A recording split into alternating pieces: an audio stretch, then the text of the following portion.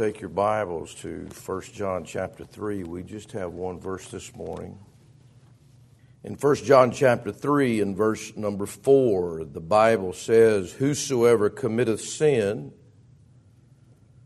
transgresseth also the law, for sin is the transgression of the law." It is sin that causes you not to be able to sing.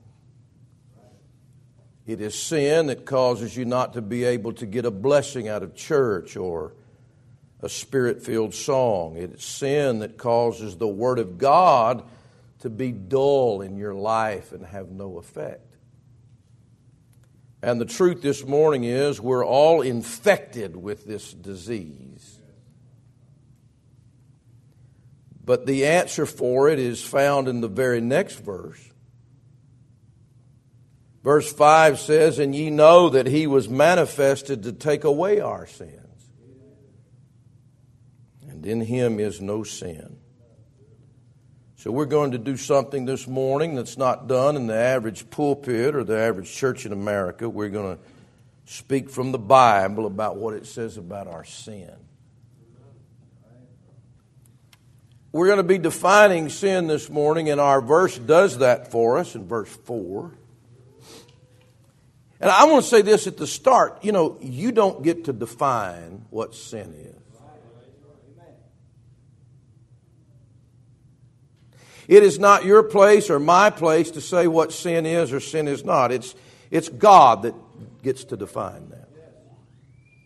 The God that made me, the God that made you, the God that made the world, the God that wrote the Bible, He is the one that tells us what is right and what is wrong. It is not something that society defines.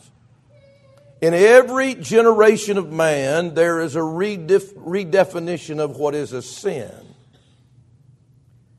But it's not society's place, it's not society's privilege to be able to define what is sin. The majority opinion of the world or of people, you don't get to vote on what is sin and what is not sin. It matters not what your opinion is about it. It doesn't matter what my opinion. It doesn't matter what the culture says is right or wrong. Somewhere down the line, people need to acknowledge that the God of this world is the one that defines the sin for us.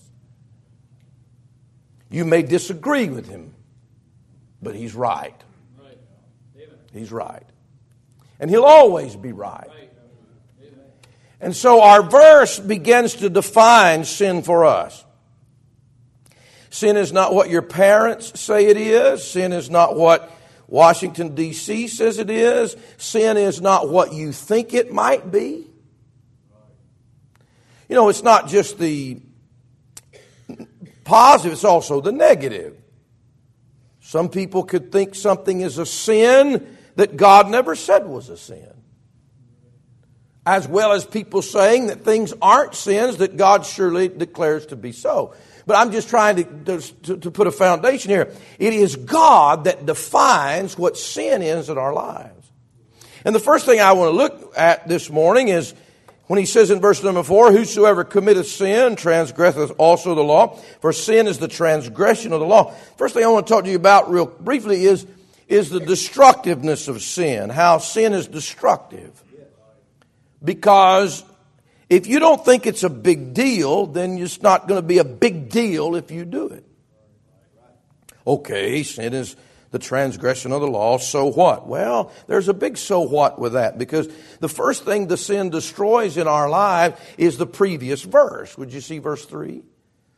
"And every man that hath this hope in him purifieth himself even as he is pure." The first thing that sin does, it destroys your purity. It destroys the purity of your mind. It destroys the purity of your heart. It destroys the purity of your decisions. It destroys the purity of your conscience.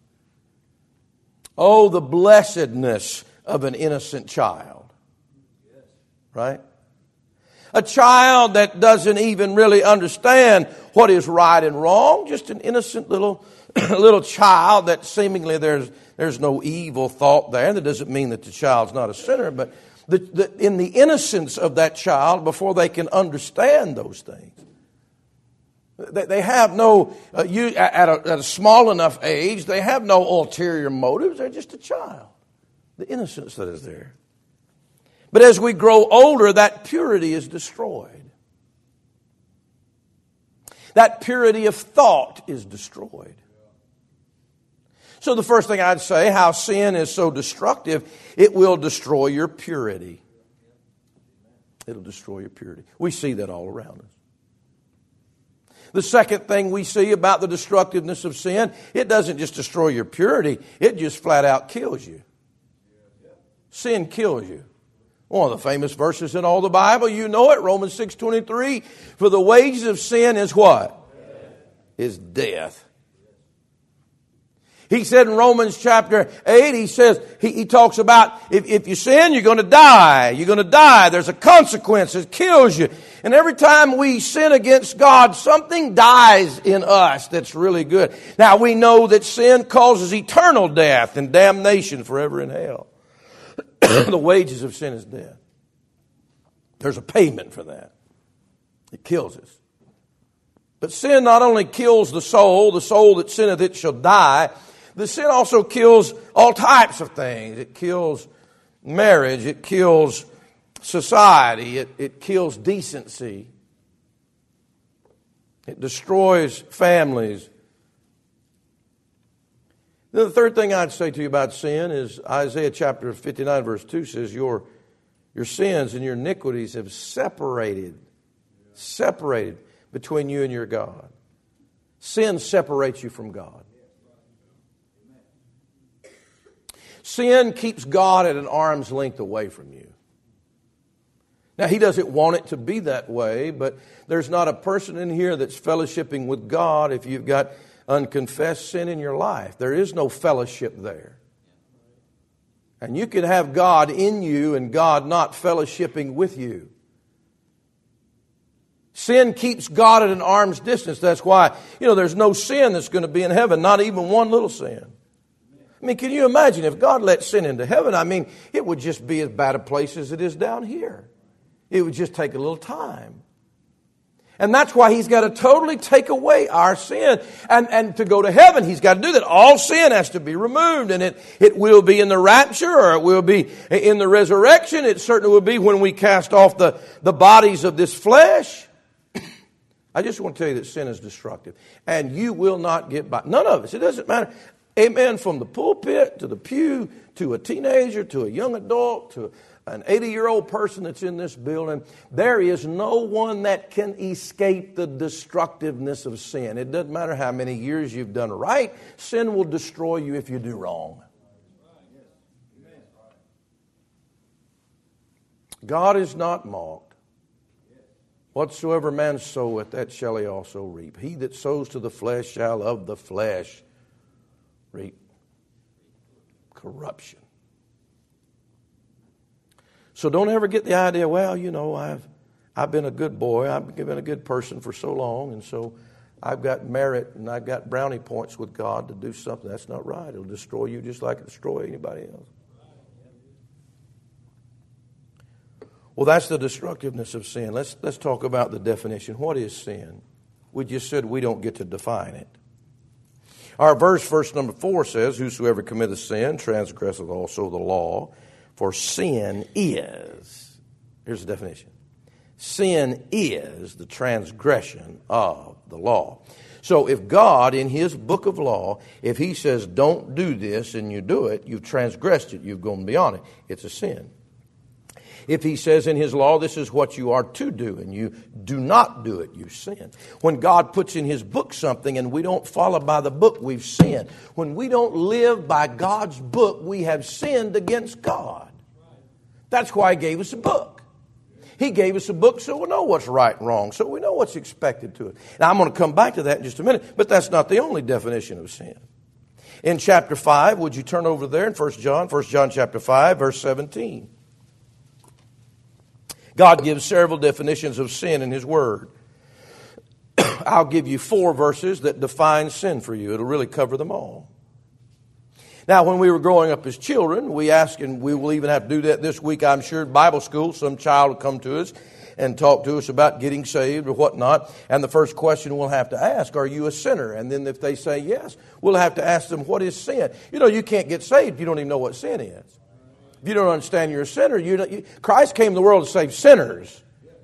He didn't come in the world to save people that don't even know what that means. So we have to understand what sin is in the Bible. And as a little child, we'd grow up and say, well, sin's all the bad things we do.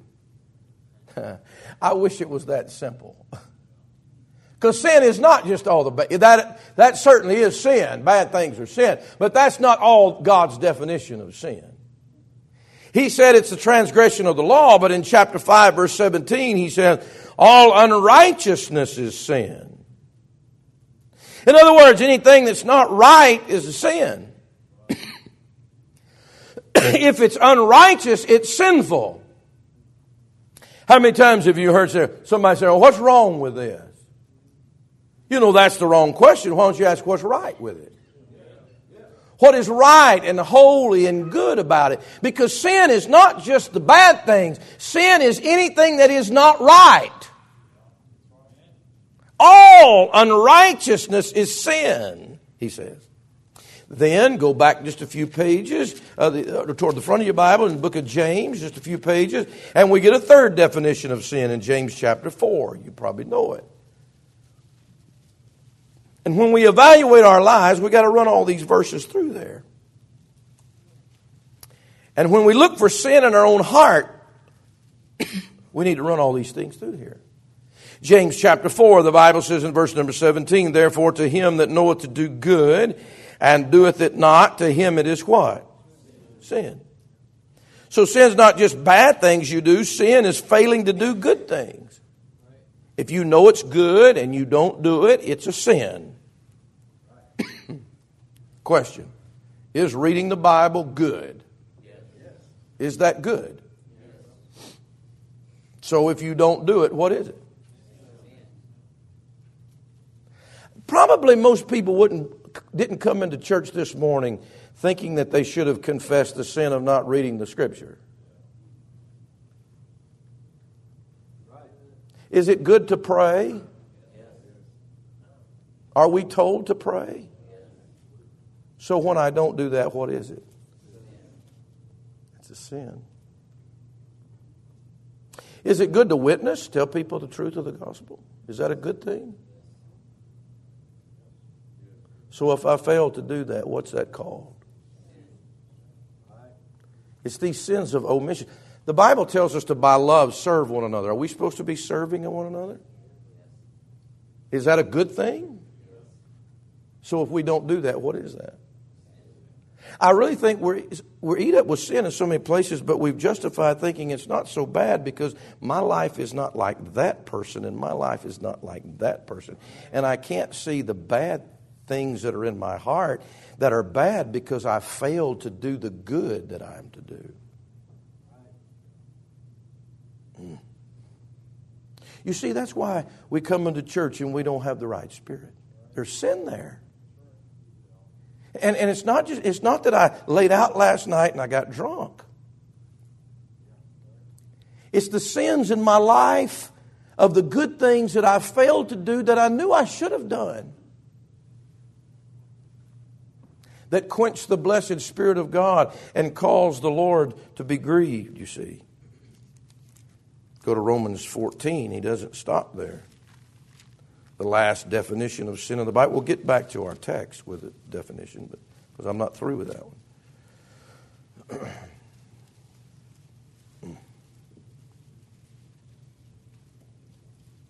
I'm afraid that more people brought in their sin with them today than they brought the Spirit of God in with them today. And when I say that, I'm not trying to make everybody depressed. This is the place to come with your sin. You can get taken care of. The problem is, the biggest problem is not that we're sinners. We're all sinners. The problem is we don't do anything about it.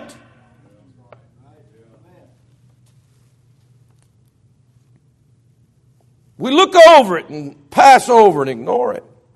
Romans 14 verse 23, the Bible tells us this in defining sin.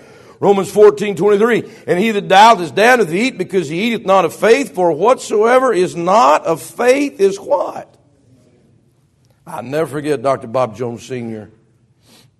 He died the year I was born, in 1968.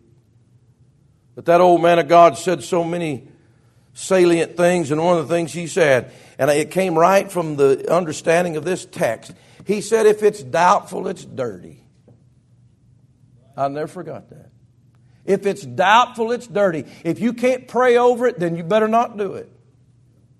If you can't by faith say, Lord, I want you to bless this activity. God, I want you to bless while I'm going to watch this movie with 400 curse words in it. Would you bless it, please? You can't do that. You can't do that by faith. There are so many things in our lives that we don't do by faith. He says, whatsoever is not of faith is sin. What a definition that we find throughout the Word of God. Now, our definition is, sin is the transgression of the law. Go to James chapter 2. Now, the thing that we do many times is you say, well, I've just done that once or twice, you see. That's why many times we witness to people and they don't see themselves as guilty before God because they don't think they've done enough sin. They've not transgressed enough times to be so bad of a person. But when God says sin is the transgression of the law, that means if I cross this Bible one time, I'm a sinner. It's not a habitual practice that makes me a sinner. I'll just read it for you. James chapter 2. Watch it. Excuse me. James chapter 2, verse number 9. He says, but if ye have respect to persons, ye commit sin. What about that? What about that sin? Showing favoritism to people. Having prejudicial views and ideas. Are we in the Bible? If you have respect to persons, ye commit sin and are convinced of the law as what? Transgressors. Look at the next verse. For whosoever shall keep the whole law and yet offend in one point, he is what? He is guilty of all. It only takes one transgression of the law to make me a sinner. And if I offend one part of the law, then I've offended all parts of the law. It's not that, well, I bore false witness, but I didn't commit adultery, so I'm all right. No, the law is a unit. And if you break and you transgress the law, you're a transgressor. He said in the next verse, for he that said, do not commit adultery. He said, well, I've not done that. He said also, do not kill. See how people just, well, I've never killed anybody. Well, the law has a whole lot more to say than just don't kill nobody. Now, if thou commit no adultery, yet if thou kill, thou art become a transgressor of the law. In other words, if you do part of the law and you don't do all of it, you're still a transgressor. And you can look at the murderers and you say, I haven't murdered, but if you're an adulterer, you are a transgressor like that guy's a transgressor. Romans chapter 13, what is it? Boy, the law says a lot of things. He says in Romans chapter 13, sin is the transgression of the law. That's why it's good to read all of the Bible. You can understand how God defines sin. Romans chapter 13, and we don't even have to go to the Ten Commandments. We can read the New Testament. I mean, he said in Romans chapter 13, verse 9, for this thou shalt not commit adultery. You know, people don't think that's wrong anymore. They don't think that's a sin. They don't even believe that's a sin. But that's what God says. Thou shalt not kill little babies or old people. Yeah. Thou shalt not steal from your job, from your parents, from rich people. You know, one of the most fascinating movies that people like, or stories or fictionalized things, Robin Hood, to steal from the rich and give to the poor. Rob from the rich, right? Oh, well, that's funny. No, it's a sin.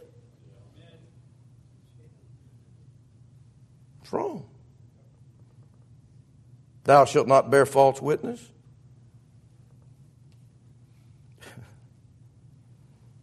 Thou shalt not covet. Man. All that's a sin.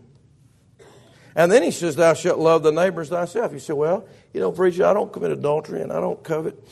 Or I don't know anybody that doesn't covet, but you can say that if you want to. I don't steal.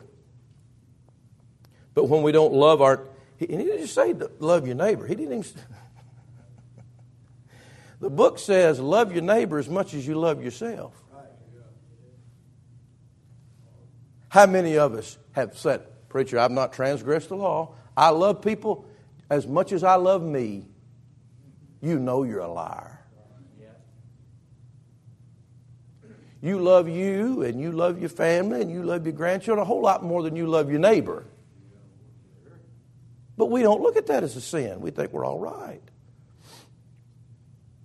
And then we wonder why there's so much broken in our lives. I mean, I've said it so many times. There's so much sin in our lives, it just choke you. Sin is the transgression of the law. Well, what about that law? You're in Romans, so we might as well flip over that list in Romans 1. All kinds of sin. Just one of them. As you're turning to Romans 1, you know what Jesus said? The Bible says that God's commandeth all men everywhere to repent. That's a commandment. When people don't repent, it's a sin. He's commanded us to believe on His Son, Jesus Christ. That's 1 John 3:23. When people don't believe on Christ, it's a sin. It's a sin of unbelief. It's a sin of no faith in the Savior. In Romans chapter 1, in verse number 21, because when they knew God, they glorified Him not as God. Well, that's a sin. When we don't give glory to God, it's a sin. Neither we're thankful. When you're not thankful, you've sinned. I'm going to read you something tonight. I hope you'll be back tonight. I'm going to read you something from one of our missionaries tonight. One of our missionaries in the Ukraine. He's still over there. And I'm going to read you about what he says has happened in his village. And if it doesn't make you thankful, there's something devilish about you.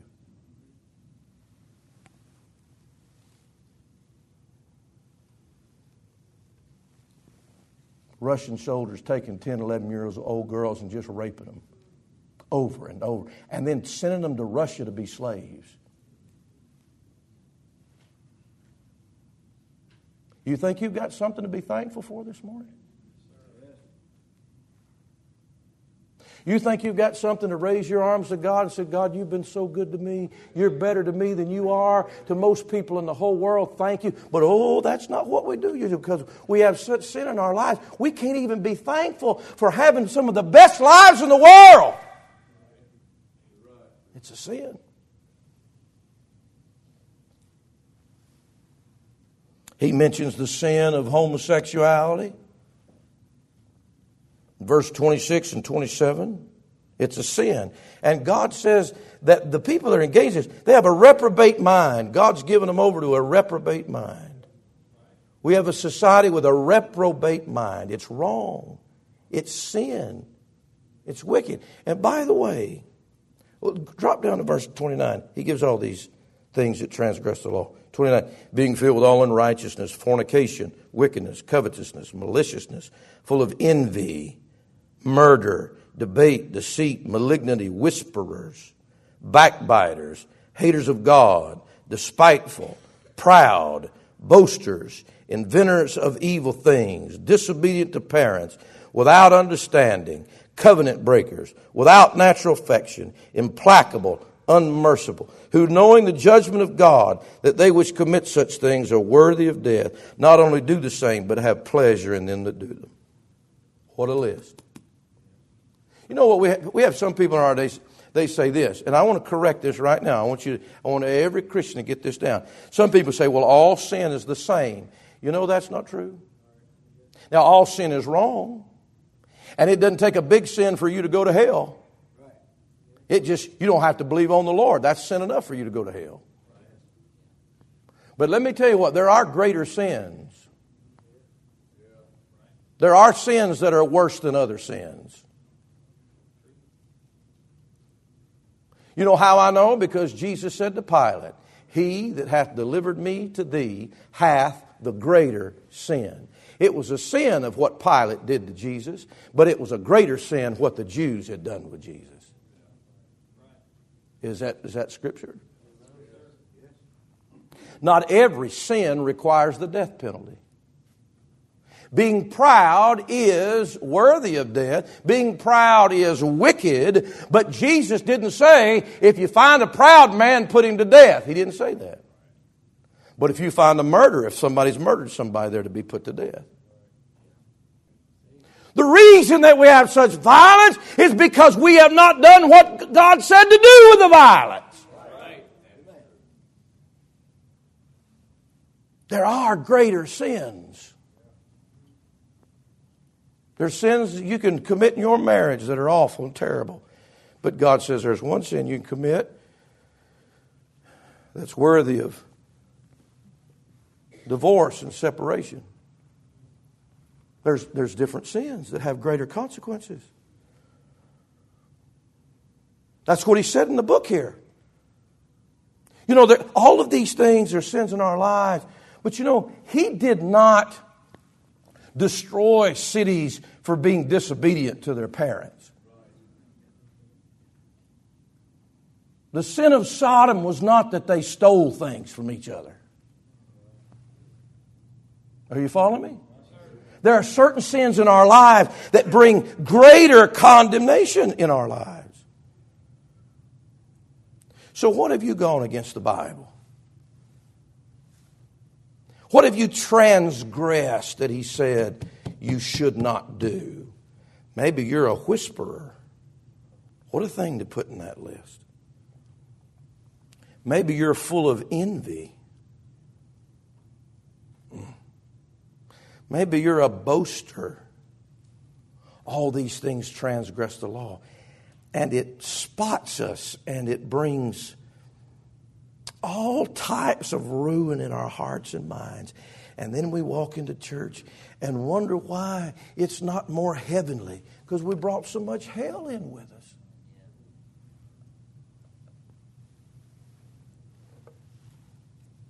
Go back to our text. No, you won't get that from TV, but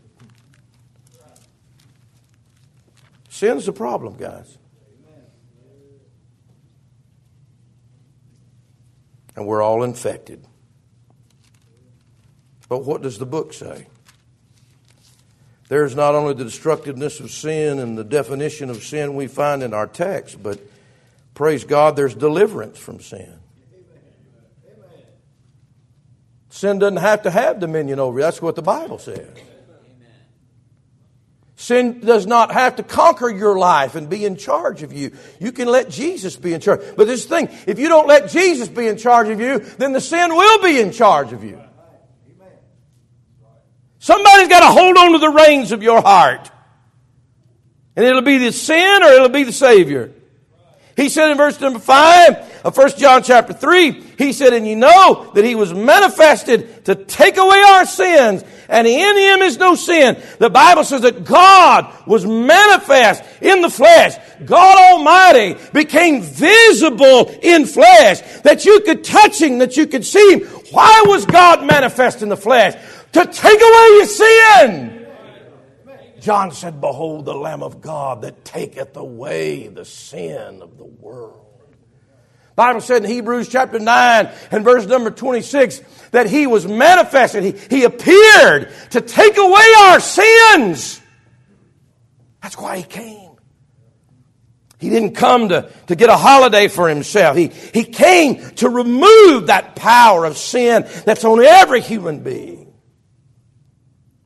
He said in chapter 1 of 1 John in verse number 2, that manifestation. Why did He go through the process of being born of a virgin and being cradled in that manger and living a life of poverty and going through all the things? Because He had His eyes set on that cross. Why did He go to that cross? He was manifested to take away your sins.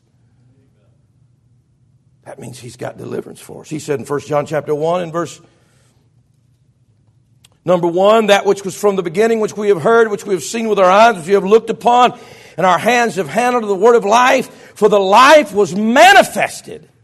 And we have seen it and bear witness and shown you that eternal life which was with the Father and was manifested unto us. It was real. People maybe that thought God wasn't real or they couldn't understand His person. But when He came down in flesh, God was manifested so you'd know how real He was.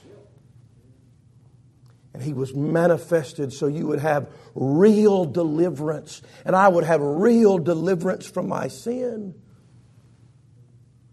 And so it wouldn't just be a cliche. It wouldn't just be a religious thing. But no, there would be a cure for my sin. He said in 2 Timothy 1, 9 and 10, who hath saved us and called us with a holy calling, not according to our works, but according to His own purpose and grace. Listen, which was given us in Christ Jesus before the world began, but is now made manifest by the appearing of our Savior Jesus Christ, who hath abolished death, brought life and immortality to light through the gospel. Peter says, you're not redeemed with corruptible things as silver and gold from your vain conversation received by tradition of your fathers, but with the precious blood of Christ, as of a lamb without blemish and without spot, who was verily foreordained, listen, before the foundation of the world, but was manifest in these last times for you. God had a plan all the way back there before Adam sinned, that He had a cure for our sin, even before the sin was committed. But it was manifest in Jesus. It was in the heart and mind of God. But when Jesus died on that cross, it was manifest. Now, what was in God's mind to take away your sin is put into reality. He was manifest to take away our sins. Watch it what He says. And in Him is no sin. If you'll get in Jesus, you'll get out of your sin. You can't be in your sin and in Jesus at the same time. Jesus said, if you believe not that I am He, ye shall die in your sins. But you know what? You don't have to die in your sins. You can die in Christ. The dead in Christ shall rise first. Are you in Jesus or in your sin? You're only in one of the two places. Is Jesus in you? Are you in Him this morning? You know, He says, think about it. Sin is the transgression of the law, right? Now listen, this is beautiful. This is wonderful. This is judicially true in the mind of God. Sin is the transgression of the law. But what saith the Scripture in Romans 6:14? Ye are not under the law. What does the Bible say in Galatians chapter 3, verse 25? After that, faith is come. You're no longer under a schoolmaster. The law is our schoolmaster to bring us to Christ. But when we come to Christ, we put faith in Christ. We're no longer under the schoolmaster, you see. You know what's great about that? Because Romans chapter 5 verse 13 says, sin is not imputed where there is no law. You know why those little babies, when they die, they're fine, they're with God. Just like David said, I can't bring the child back to me, but I can go to the child. Little babies, look, we're not Calvin. I tell you, that Calvinist doctrine is such a damnable doctrine. To believe that one baby could go to heaven and another baby go to hell because God didn't choose it. What a damnable thing to believe. No, little babies, sin is not imputed where there is no law. In other words, that little baby doesn't know the law. That little baby's not under the law because that little baby doesn't even know what the law is. They don't even know what good and evil are, you see. So if there's no law there, the sin is not imputed to the baby, though the baby's a sinner, but there's no law, so the baby can't be guilty. Oh, what a blessedness. You know what? Right now before God, I stand before God just like that little baby because He's removed me from the law. I'm not under the law. I'm not under the schoolmaster. I put faith in Christ. I'm in Him, and there'll be no sin imputed to me because I'm not under the law. I can't transgress something I'm no longer under. Isn't that a blessing? And only getting in Christ will do that. The cure for sin is not to quit sinning. The cure for sin is not to quit sinning. The cure for sin is to get in Jesus. Sinners can't quit sinning, but if you'll get in Jesus, there'll be a part of you that can never sin. We preached about that last time. The law is not made for a righteous man. You said, preacher, you already said we're all sinners. Yes. But in Christ, we've been made the very righteousness of God. Now that's the judicial side. But Jesus is not only the deliverance from sin judicially, but Jesus is also the deliverance from sin practically. Because look, one more time, I'm finished. You've listened well. In chapter 3, verse 6, the Bible says, whosoever abideth in Him sinneth not. We can sin, we do sin. He started the book telling us so. He said in chapter 1, if you say you've got no sin, you deceive yourself. But this is what He's saying to us. If you're saved by the grace of God, your sins are not imputed to you. You've got another nature. The Father looks upon you as sinless. But practically in your life, if you will abide in Jesus, you won't sin. Every time we sin, it's because we've gotten away from God. Every time we give in to some area of temptation, it's because we didn't give in to the fellowship of God. And there are consequences to sin. This is all I want to say this morning. If you're not saved, He's the deliverance from your sin. If you are saved, He's still the deliverance from your sin. It's not you having a set of rules necessarily in your life. It's not you having some mental, and you're going to will it so. But if you'll get close enough to Jesus and abide with Jesus, if you'll walk in the Spirit, you will not fulfill the lust of the flesh. But when we quit abiding in the Lord, and we quit walking in the Spirit, and when we quit walking with God, we start walking in ways that are sinful.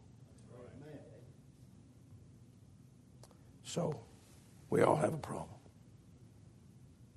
Why don't we go to the one that has the cure for the problem? Or you can be like that sinner man that was witnessed to this week. Everybody's guilty. What does it matter? It does matter. Because Jesus is not a sinner. And Jesus was manifested to take away your sin.